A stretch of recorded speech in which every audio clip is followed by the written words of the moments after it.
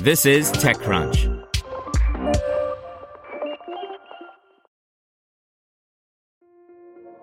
This episode is brought to you by Kia's first three-row, all-electric SUV, the Kia EV9, with available all-wheel drive and seating for up to 7 adults, with 0 to 60 speed that thrills you 1 minute and available lounge seats that unwind you the next. Visit kia.com/EV9 to learn more. Ask your Kia dealer for availability. No system, no matter how advanced, can compensate for all driver error and or driving conditions. Always drive safely.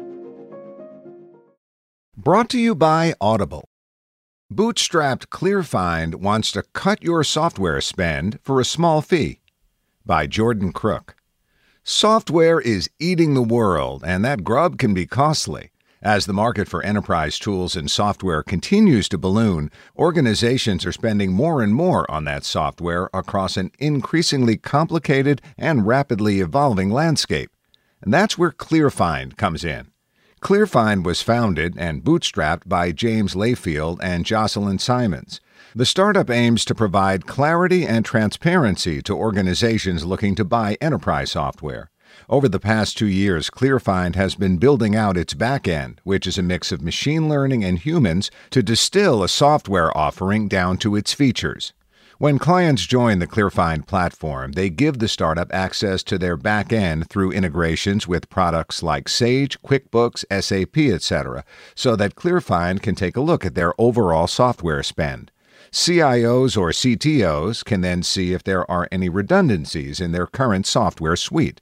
These executives can also input the use case they're looking to solve, and Clearfind will deliver a detailed report on which SaaS products have the features to solve for it. Before Clearfind, this process could be incredibly manual or cost tens and sometimes hundreds of thousands of dollars through a consultancy. And even then, those consultants may likely be recommending the products that have paid for top placement, not necessarily the best fit.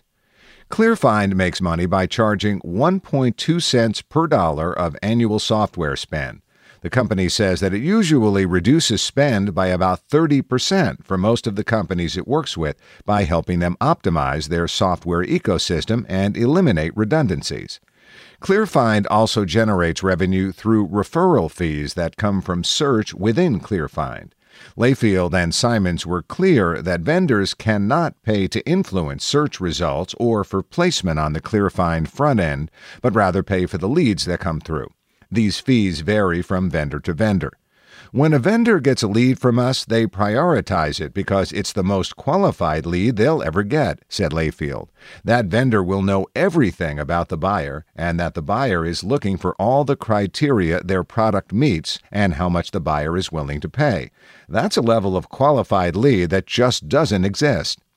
Layfield explained there's an even more important reason for vendors to pay a referral fee, which is the implied LTV of a Clearfind lead.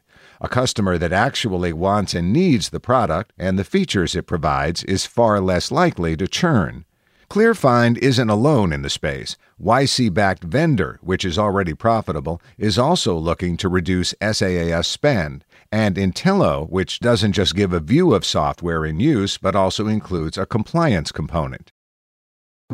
Can't get enough of listening to daily podcasts or audiobooks? Then it's time to check out Audible, where you can find what you want all in one place. Our selection offers a broad range of titles and genres on topics you love most.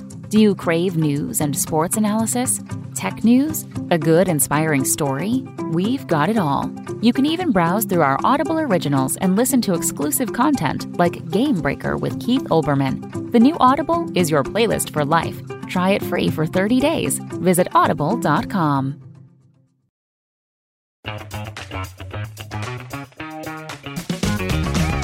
Hey there, I'm Dylan Lewis, one of the hosts of Motley Fool Money.